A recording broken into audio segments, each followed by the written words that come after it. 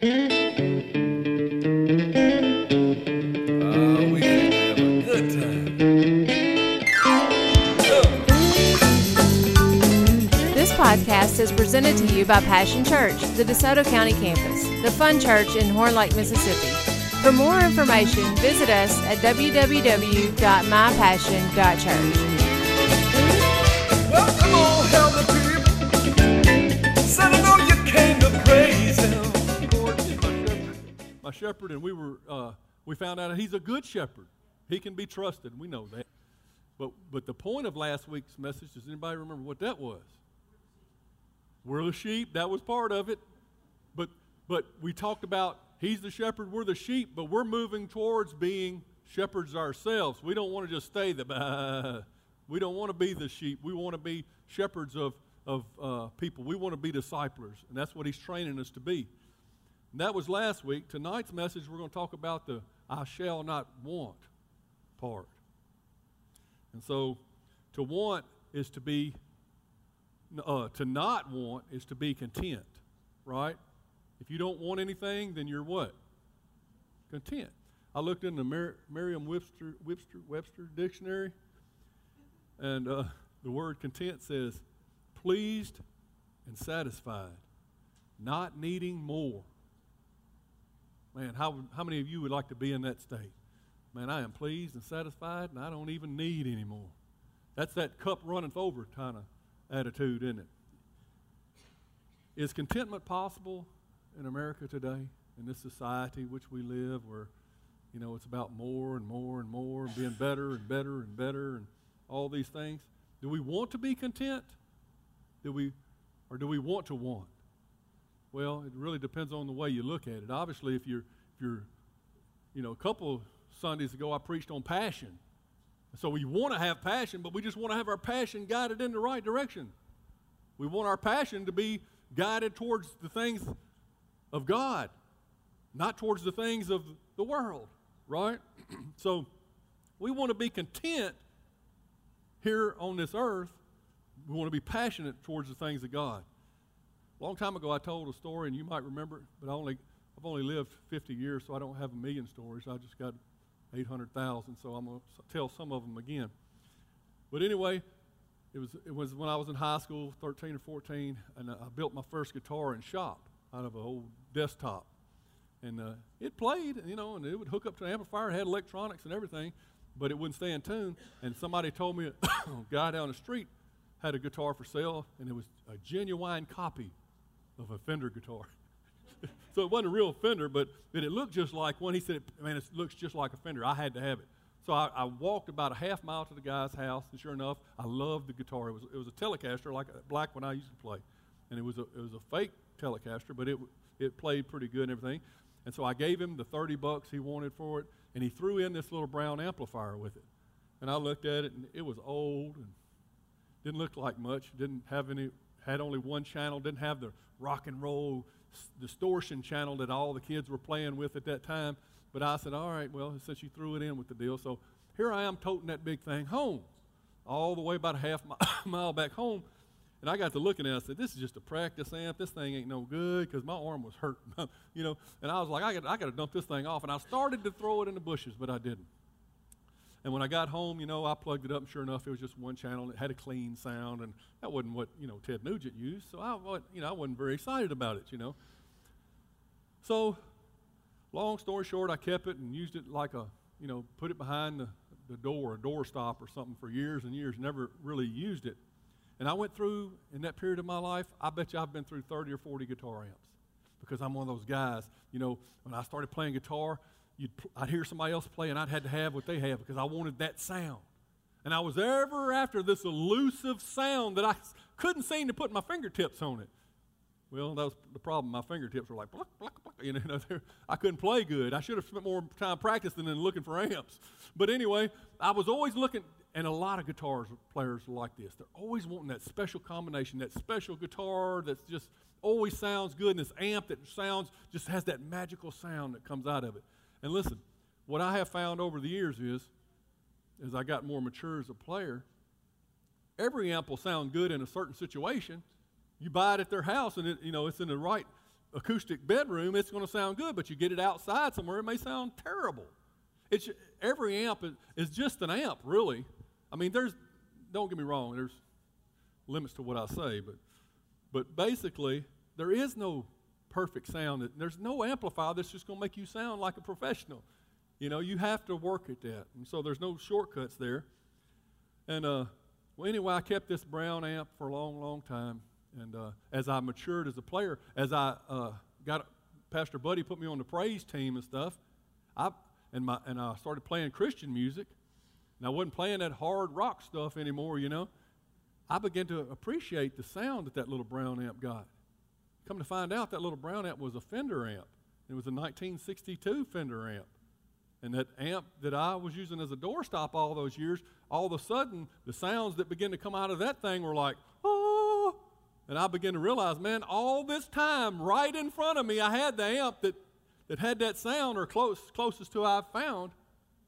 And here I didn't even care about it. I saw that amp upstairs the other day, and you know what I did? I'll tell you later.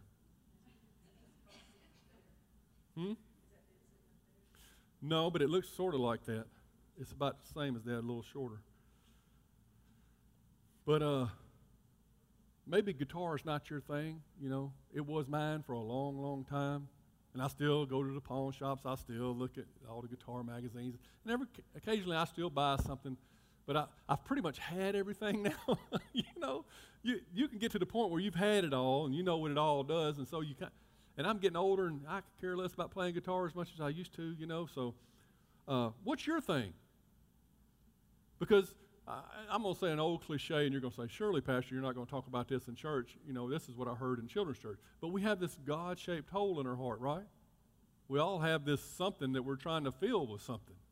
And for me, for a long time, my deal was I wanted that elusive sound I could never find. And I was trying to stuff it in my heart and make it, and I was getting my joy by buying the new guitar or the new amp. And we all have stuff. Some of us have our houses, you know, we remodel all the time. You know, it got perfectly good wood floors, but we're going to see what it looks like with tile floors now. We put new carpet, we do all these things, and we're keeping our house, and we just want to be in a magazine or something. I don't know. Maybe for some of us, our yard. You know, I've seen, especially a lot of retired couples, you know, they retire, and then all of a sudden their yard becomes everything to them. They've got plants in strategic locations, and they mow it, and they make sure there's no weeds anywhere. And they go to get rocks and stuff. And I say all this because I've been through that too.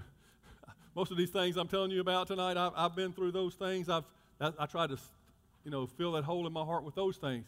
Guess what? When you die, 3 months from then, that grass is going to grow up, and it's going to have weeds in it, and there's going to be no sign that you ever spent all your life working on it. And that's the same thing with your house. It's going to be gone too. You can't take it with you. I'm just being honest with you. I'm not saying it's a bad thing, but I'm saying, what are we really passionate about? Is the things that we're passionate about eternal? Some people are passionate about their job, climbing the corporate ladder, and they're kicking people to try to get there. What's more important, getting to the top or the people that you work with? It's a different way of seeing things, you know.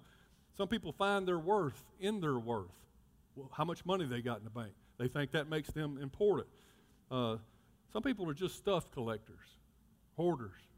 You know, they just get joy out of buying stuff. And I was like that for a long time. I mean, you know, my picture's still up in many pawn shops, you know, as a customer of the month. Because back in the day when pawn shops, you could find good deals there. You can't anymore, but, you know. And I know people that buy so much stuff, they just love to hear things hit the basket. You get a temporary, it's a chemical release for some people when they buy something. It's a satisfaction. And I know people's got so much stuff that Walmart, when they're running out, they call them because they know they got 2 or 3 of everything Walmart's got, and they got it in the drawer somewhere, you know. But men collect guns and guitars, and women collect purses and shoes and what else? I don't know what y'all collect. But we all, you know, and those kind of things are trying to fill that hole. Now, that can become sin too, but really it gets bad when you're trying to fill a God-shaped hole with sin. That just doesn't work at all. You know, you got people that's hooked on drugs or alcohol. And maybe they started because they just wanted to numb the way they felt, because they knew that they were dissatisfied, that there was no contentment in their life, and they just wanted to numb themselves down and not feel it. Or maybe they started off just wanting to party, you know, and they just wanted to feel good or something, and they got hooked. A lot of times those drugs, you know, they tell me that like cocaine, that if you do it the first time, I'm not speaking from experience, but if you do it the first time, you get this incredible high that you can never get back. And so you keep laying down the money to get another line of it or whatever. And it never comes, you never get that original high back. But you're hooked, and it's the devil. He's just getting his hook in you. And see, he's using the vacuum in your heart to entice you to put the wrong thing in it. And we have to be, we need to pay attention to the devil's devices. Gambling, people, you know, say, well, baby needs a new pair of shoes. Well, yeah, baby needs a new pair of shoes because you done spent the shoe money and the food money and the house note and everything trying to ring them slot machines down at the casino. You know, and it's something in our heart, longing to see when you get that bell to ring. You see, there's temporary fixes. There's happiness for moments, but it's not really joy, is it? If you can get what I'm trying to say here. And then, you know, a lot of sexual sin comes along with trying to fill that God-shaped hole in your heart, because that's such a personal issue, and it's your heart is such a personal place, and there's fornication going on, and there's men trying to see how many women they can conquer, you know, so that they can feel good about themselves. And there's women that don't feel good about themselves, letting those predators have their way with them because they think that they're showing their worth. And so it goes both ways. And then there's pornography. You know, that can be an addictive drug. And today, almost as many women are being included in the category of addicted to pornography because it's so readily available, and it's not even really frowned upon, and it's like on your phone if you want it, you know. And it's really, oh my goodness. How can we operate as a church when, you know, a large majority of the church is in bondage to such sick filth? That's exactly what it is. And I know you say, well, I have desires too, but we have to channel our desires into godly passions, or we'll get caught away in that kind of stuff. And really, you're not going to ever fulfill what God's plan is for your life when you're lost in darkness. Come out from among them. You know, be ye holy as I am holy. He's trying to bring you out of that. And we're stuck. Some of us we don't want it. But you know what? Sin isn't happy with just a little bit of you. You know?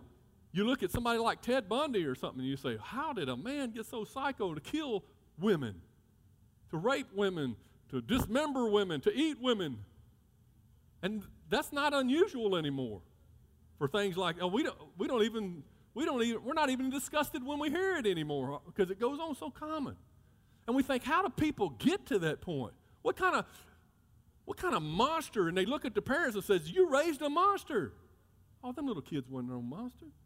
Them little kids, Ted Bundy wanted to grow up and be a fireman or something, just like you did. He had hopes and dreams as a little kid, but he got hooked in somewhere along the line. And you know what? Sin got a hold of it. He may have started looking at, you know, regular Playboy magazines or something, and he says it. I saw it special on him, and he says it was pornography that led him to do. He got hooked on this, and then he had to go deeper. He had to see something he hadn't saw before. Then he began to do things that he hadn't done before, and before you know it, he is somewhere that he never dreamed that he would be. And some of us are saying, well, that terrible man. Oh, it's in all of us. You let sin get its hooks into you and see if it don't drag you down a road you never thought you would go. So none of us, we better watch ourselves. Consider yourself, lest ye fall. It's very, very true. It's hard to preach on this stuff, but it's the truth. And so I just want you to know, if you're in some kind of sexual sin right now, flee it. flee immorality. Flee sexual sin like Joseph did. Run as far away as you can get. There's adultery. That's when a man or a woman once thought that their spouse fulfilled every need that they had, but now they're finding that same fulfillment in someone else that's not their spouse. Well, word to the wise, your spouse is not supposed to fulfill that hole. Your spouse is not the one that's supposed to be your everything. They're not supposed to complete you. They're not your other half. You're two individuals who have your own personal relationship with God, and He's the one that completes you. He must be in the center of your marriage. Then you have divorce. Some people just move from spouse to spouse, and they're looking for that loving feeling that they had in the beginning. We were so in love, and then the feeling left, and so they left. And maybe you've made that mistake. There's forgiveness, and there's forgiveness for all this, you understand, but we have to talk about it. Maybe you've made that mistake and you've been forgiven. Good. But now, if you feel like you want to get married again, get married, but be determined to live according to your vows, which you said for better or for worse, till death do us part. If you'll make a determination in your heart that there's, when we've lost that love and feeling goes away, that you're going to work through it, that you're going to fight to get it back, that you're going to stir up the passion with your spouse, you're going to do date nights, you're going to go to counseling, that there's no option to quit. You'll work a lot harder if there's no option to quit on your marriage. And so, if not, you'll just bring that same unsatisfaction into the next relationship, and it'll happen all over again. We have to figure out what fills this God-shaped hole. Is contentment possible at all? My answer to that would be, I put yes, but I don't know. I don't think so on this side. But I think there's a lot more contentment here than most of us enjoy. Clearly, the world can never satisfy us. And to all the stuff collectors, the people who just buy stuff, and we're always chasing that new car smell, so to speak. It says in Matthew 6:24, no man can serve two masters. For you will hate one and love the other. You will be devoted to one and despise the other. You cannot serve God and be enslaved to money. And I think in that context, the money just means the world system, the way the world does business, the things that the world care about. The things that attract, the marketers, they understand the things that push our button. And that world system, if you go on down to verse 33, what does it say? Seek ye first the kingdom of God and His righteousness, and all the things that you need will be added unto you. See, God tells us how to do it. Don't seek the stuff. There's another scripture that says that the blessings shall overtake thee. Well, how are the blessings going to overtake thee if you're chasing the blessings? Overtake means come from behind. As you pursue God, the blessings overtake you. And you seek ye first the kingdom of God, and then everything you need will be added unto you. I've got shirts in my closet. I have no idea where they came from. I think they spawn in my closet. There's been times I've given 20 or 30 shirts away, bags of clothes. My closet grows clothes. And I give away clothes, and I say, all right, I only got 10 shirts, and I'll come back a couple weeks later, and it'll be like 25 shirts. And I'm like, what in the world? It might be, but I don't think so. I don't know where they come from. People give me stuff, and I have learned this, to be patient with God.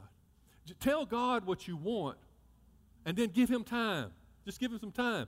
See, the problem is I'm always impatient, and I want what I want, and I want it now. And then we pull out the plastic when we feel like that, don't we? We get ourselves in trouble. But if you'll say, God, this is what I really need. I need a lawnmower. My yard needs cutting, and you're patient for a little while. This has just happened to me. Then I found a lawnmower for less than half the price that I was going to pay for one that wasn't even as good. But God brings the deals to me. But I have to be patient. I have to trust Him. But all I got to do is mention something that I want now. And God, like I can tell God, I need some black socks, God. And my mama will come over with 2 packages of black socks. Here, I found these on sale. I'm like, how'd you know? God told her, I guess. But whatever I need, it shows up. And I'm not just saying that. It's true. 1 Timothy 6:8 says, true godliness with contentment is itself great wealth. True godliness. That means you are seeking first after His righteousness. You're doing the things that please Him. You're living according to His will. You're dying to yourself and you're taking up your cross. True godliness with contentment is itself great wealth. It is. Because you have that peace, you see. After all, we brought nothing with us when we came into the world. We can take nothing with us when we leave. So if we have enough food and clothing, let us be content. A lot of that dissatisfaction in your heart is because the more you want, the more you want. Right? And that's where I was at with guitars when I turned around and I had a guitar amp in every room and guitars hanging on every wall. It's like, really? I can only play one at a time, you know? So I know what I'm talking about. And then for those of us who run to sin, still looking to get that original high, so to speak, Galatians 5:16 says, so I say, let the Holy Spirit guide your lives, and then you won't be doing what your sinful nature craves. You see, this whole can turn into a craving for the things of this world. And often, it'll turn into sin. Many times, in fact, if you let your flesh rule, it will turn into sin. If you let your flesh have its way, you'll find yourself discontent and craving sinful things. So that's why we got to let the Holy Spirit lead and guide our lives. We got to work at this. It's a struggle to get up in the morning and give God glory and think of Him throughout the day and keep that line of communication, pray without ceasing, you know, and to know Him and to seek after Him. But He says, if you'll seek after me with your whole heart, you'll find me. I know it's so worth it when you find Him. Galatians 5, I just said that one. So I believe that contentment, maybe not fully content, but some contentment can be found if we just stop choosing door number 2. You know what I mean? God said you can't love both God and money, and we're choosing money, door number 2. You can't follow the Holy Spirit and fulfill your sinful desires, we're choosing door number 2. Stop choosing door number 2 and start choosing door number 1. Understand where the only real fulfillment you'll ever get comes from. It's in following the Lord. In fact, in our text it says, the Lord is my shepherd, and it's because of that I shall not want. Not because Walmart stays open 24 hours, I shall not want. It's because the Lord is my shepherd. Man, His rod and His staff, they comfort me. You see? You see how it works? It's in Him. The rest of the whole psalm details everything that Jesus does that fulfills us. And us Christians, we search high and low when the answer for our contentment is found right between our 2 rib cages. It's right in here. The kingdom of God is already within you. And so your peace is built in. Your salvation is built in. It says work out your salvation with fear and trembling. Not that you work for it, but that you work it out, because when you receive Jesus, salvation came in. Freedom from the things of this world. Freedom in every regard is in there, but you got to work it out. And that's a process called sanctification. And it's a process. Psalms 107:9 says, for He satisfieth the longing soul, and He filleth the hungry soul with goodness. He fills our soul. He's what satisfies us. Did you ever see those Snickers commercials been coming on? And there's some guy's out of place and he's not doing what he normally does, and they say, you're not the same when you're hungry, and they give him a Snickers bar. He takes a bite and all of a sudden he changes back into the person he's supposed to be. See, when you're hungry for the things of God and you're not fulfilled, you're not the person you're supposed to be.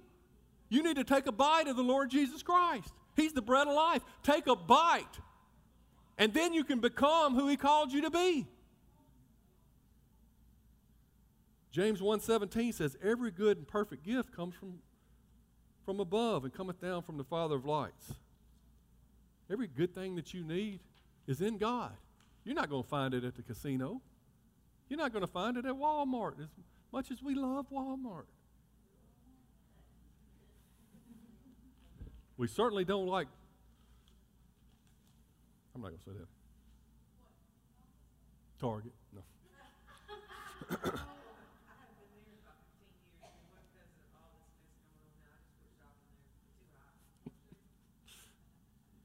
Yeah, they are high. 2 Peter 1:3 says, by his divine power, God has given us everything we need for living a godly life. We have received all this by coming to know him, the one who called us to himself by means of his marvelous glory and excellence. Man, he called us to himself, and he's given us everything we need. The question is do we believe it? 2 Corinthians 1:20 says, all the promises of God are yes and amen. He says yes, and we say amen. And they're all in Christ Jesus. You know, all the promises of God are yes and amen in him. Everything you need is in Jesus, and we're looking in all the wrong places. Why do we worry? We just need to put our faith in an unshakable God.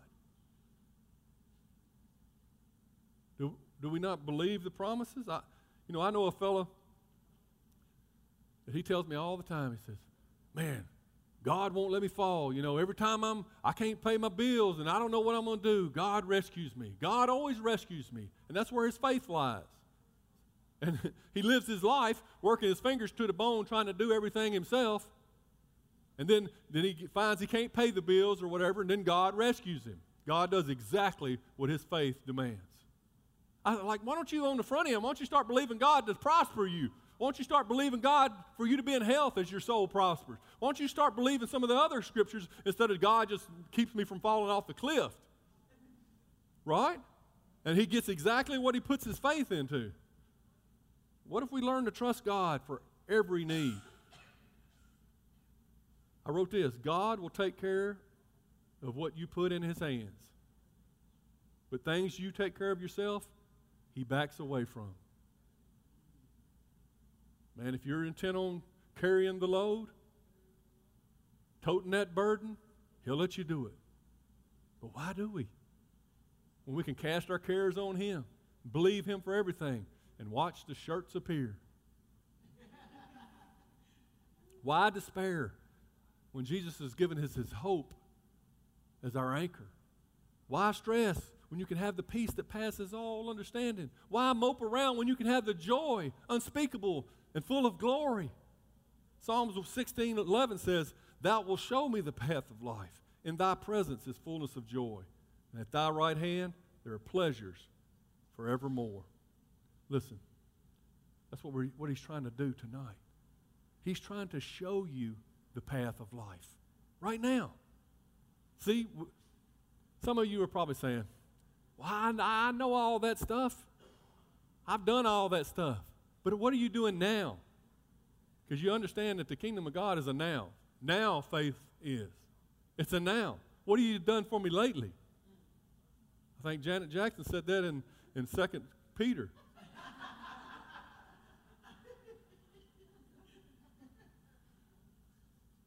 I mean, where are you now? It's okay that you used to raise your hand and worship. It's okay that you used to weep and cry and get before the Lord, but what? Somebody said, I did that 20 years ago. But what are you doing now? Some of you did it 20 days ago, but you hadn't done it lately.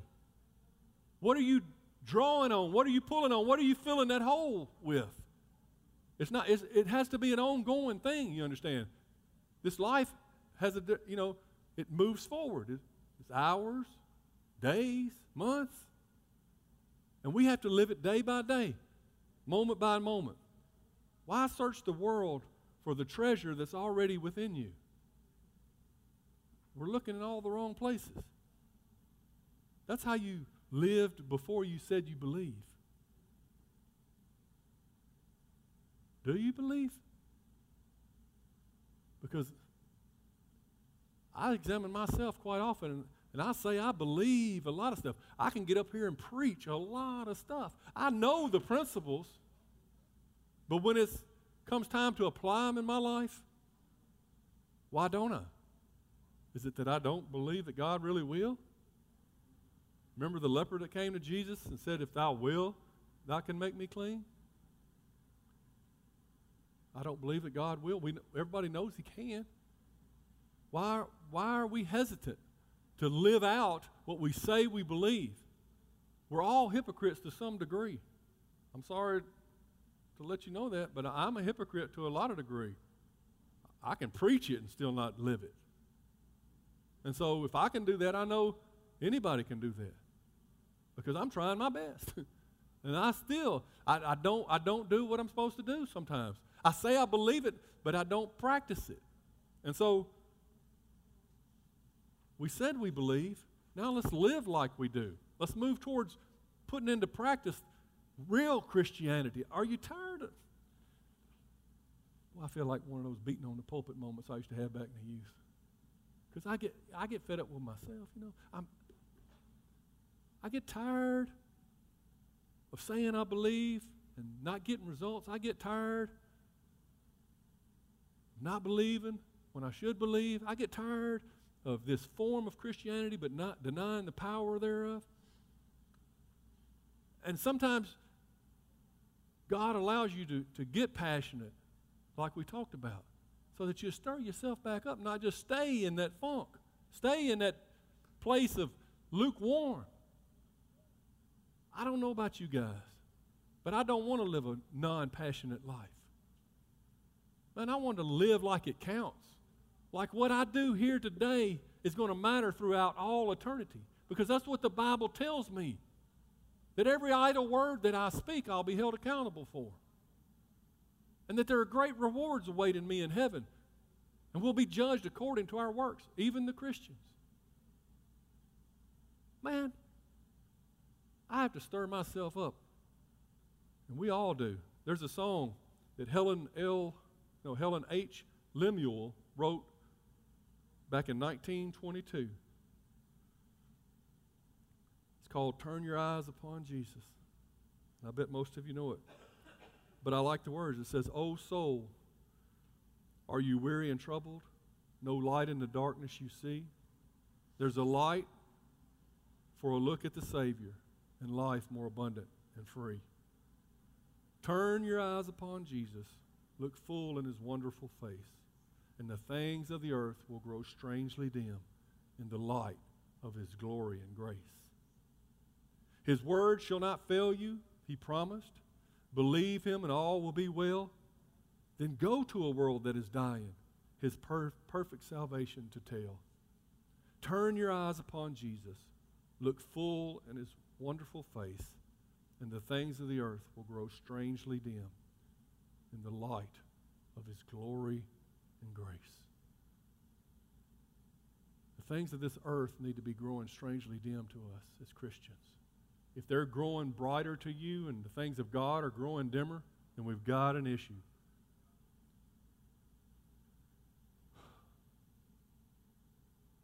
Our flesh hungers and thirsts, we go to the fridge. Our soul hungers and thirsts, we need to go to Jesus. He's the bread of life.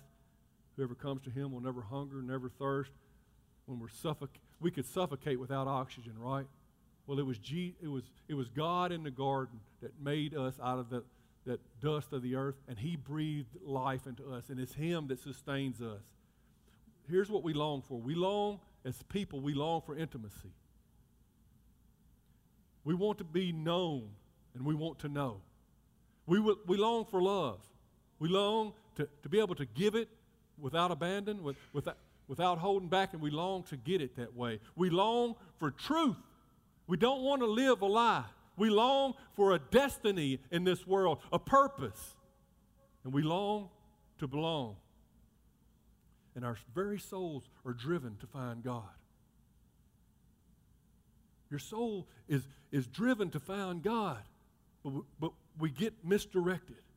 We were created for a relationship with him. You know what? I was lost before Jesus found me. And now that I'm found, I wander off and I get lost again. And I have to find my way back. Because even now that I'm saved, even that He's within me, if my brain is where I'm living and I'm outside somewhere of the things of God, I'm lost just like I was before. I can make the same stupid mistakes as a Christian as I made before I was a Christian. And I'm not living the benefits of the salvation, the perfect Zoe life that God created me to be. I wrote this: the created will never please the Creator unless He fulfills His purpose. Let me say that slower. The created, that's us, will never please the Creator unless He fulfills His purpose. We understand that. Then I wrote this, and vice versa. So let's look at it backwards. The Creator will never please the created unless He fulfills His purpose. We'll never be satisfied with God if we're not fulfilling our purpose. Just like God's not satisfied with us. We won't be satisfied with God if we're not fulfilling our purpose. So what should we be about? Turn to John 4. Story of the woman at the well. I'm running behind, so I'm going to preach fast. We know the woman at the well. She came at noonday, about 12 o'clock. It said the 6th hour, that's noon, according to the Jewish calendar and the clock or whatever. She probably had sweat running down her. She's carrying these big, heavy water pots, and she's probably none too happy to have to take this long walk in the middle of the day just to get a drink of water. Probably bring some back for whoever her boyfriend is living in the house with her. She's a little racist. First thing she talks to Jesus about is the Jews and the Samaritans have no dealings, and she's labeling people, and she's putting people in groups, profiling. She's skeptical, she's confrontational, she's sarcastic, and all she wants to do is talk religion. Sounds like a lot of Christians I know. Skeptical, confrontational, sarcastic, and they want to talk religion. She's had 5 husbands, so she's been down that path trying to fulfill herself. And now she's basically given up on trying to live right. She's just living with a guy now in open rebellion to God. And back in those days, according to our culture, that's accepted. Oh, if you are to live with them before you get married. Well, it may be accepted in our culture, but listen, it ain't never been accepted with God. But back them days, they knew it.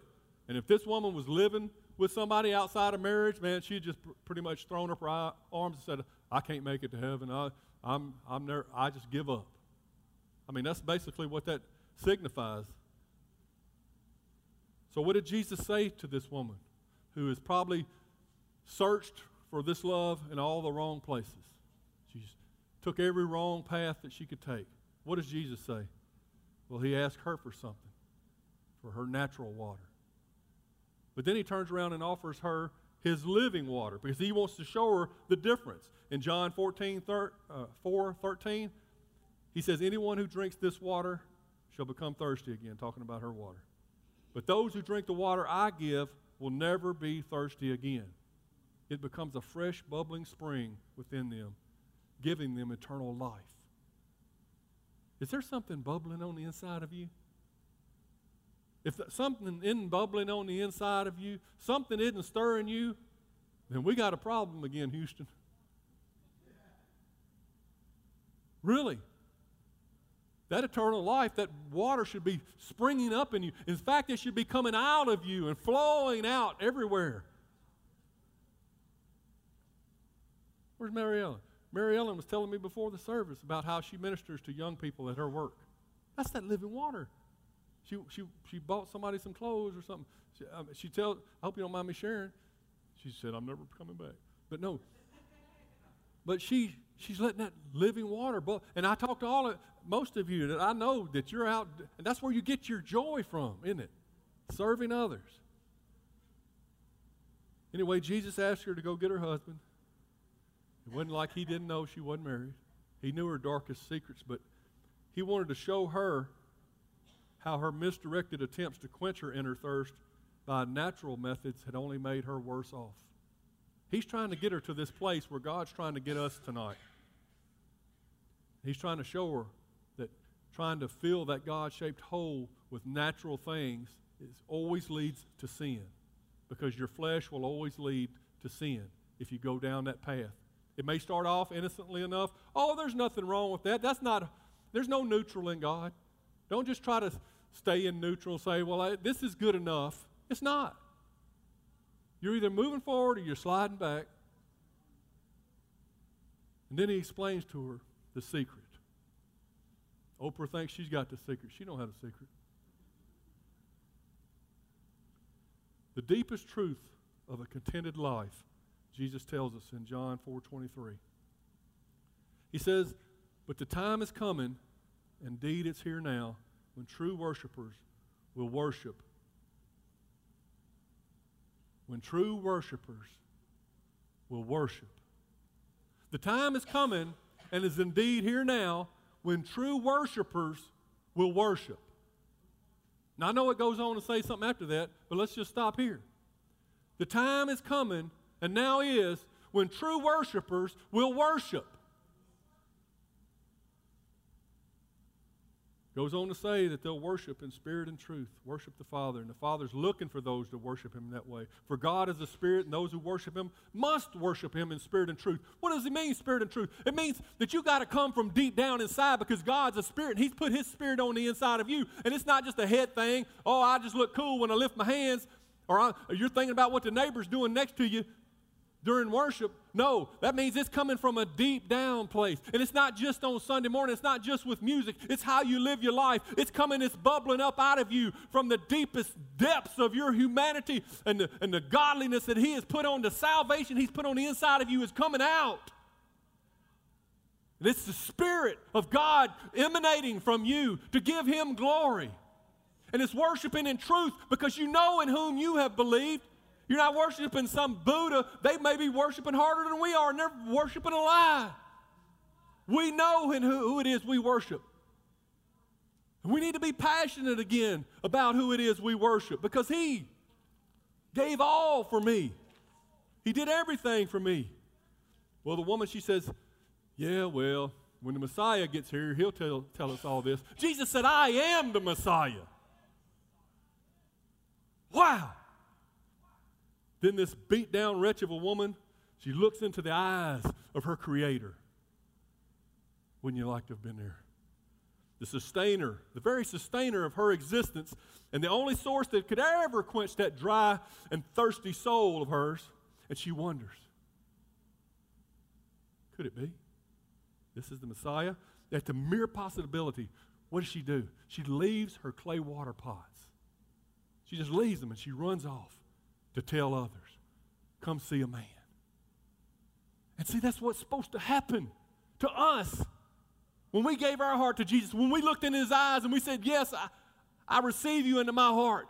And when His Spirit came into our hearts, we were supposed to be so excited and so filled with purpose that we ran off to tell other people. We dropped those clay jars, the things of this world. We kicked them over. You want to know where that brown amp is right now? You know what I did with it this week? Nothing. I ain't thought about that brown amp no more. I'm not after that elusive sound. I'm after the Lord Jesus Christ. And if I use the amp, fine. If I have $100 in my pocket, fine. If I ain't got a penny in my pocket. As for me and my house, we're going to worship and serve the Lord. I've got a different passion now. And it's burning brighter than it ever has. Psalm 63:1, and we'll close. But we're not going to leave yet. I'm going to beg your pardon. I went long, but I don't want to close without doing something. Psalm 63:1 says, oh God, you are my God. Is He your God? I earnestly search for you. My soul thirsts for you. Say that. My soul thirsts for you. My whole body longs for you in a parched and weary land where there is no water. See, this world don't have the water that we need. I've seen you in the sanctuary, and I've gazed upon your power and your glory. Your unfailing love is better than life itself. How I praise you. I will praise you as long as I live, every day. Lifting up my hands to you in prayer, you satisfy me more than the richest feast. I will praise you with songs of joy. I lie awake thinking of you, meditating on you at the night seasons, because you are my helper. I sing for joy in the shadow of your wings. I cling to you. Your strong right hand holds me securely. And that's how I know, because you got me, Lord. You got me through it. You always come through for me. So tonight, if you're saved and you know it, clap your hands. Let the redeemed of the Lord say so.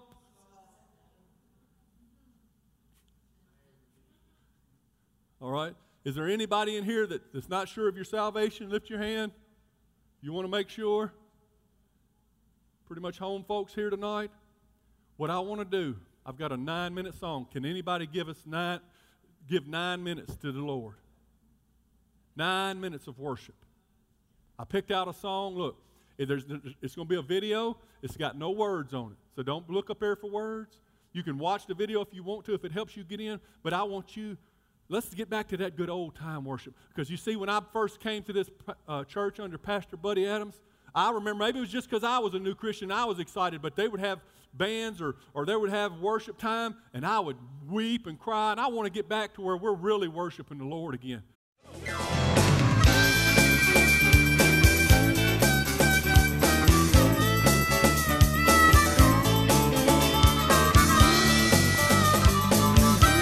Thanks for listening to the podcast today. We hope you enjoyed it and that it inspires you to live out God's Word. For more information, visit us at www.mypassion.church.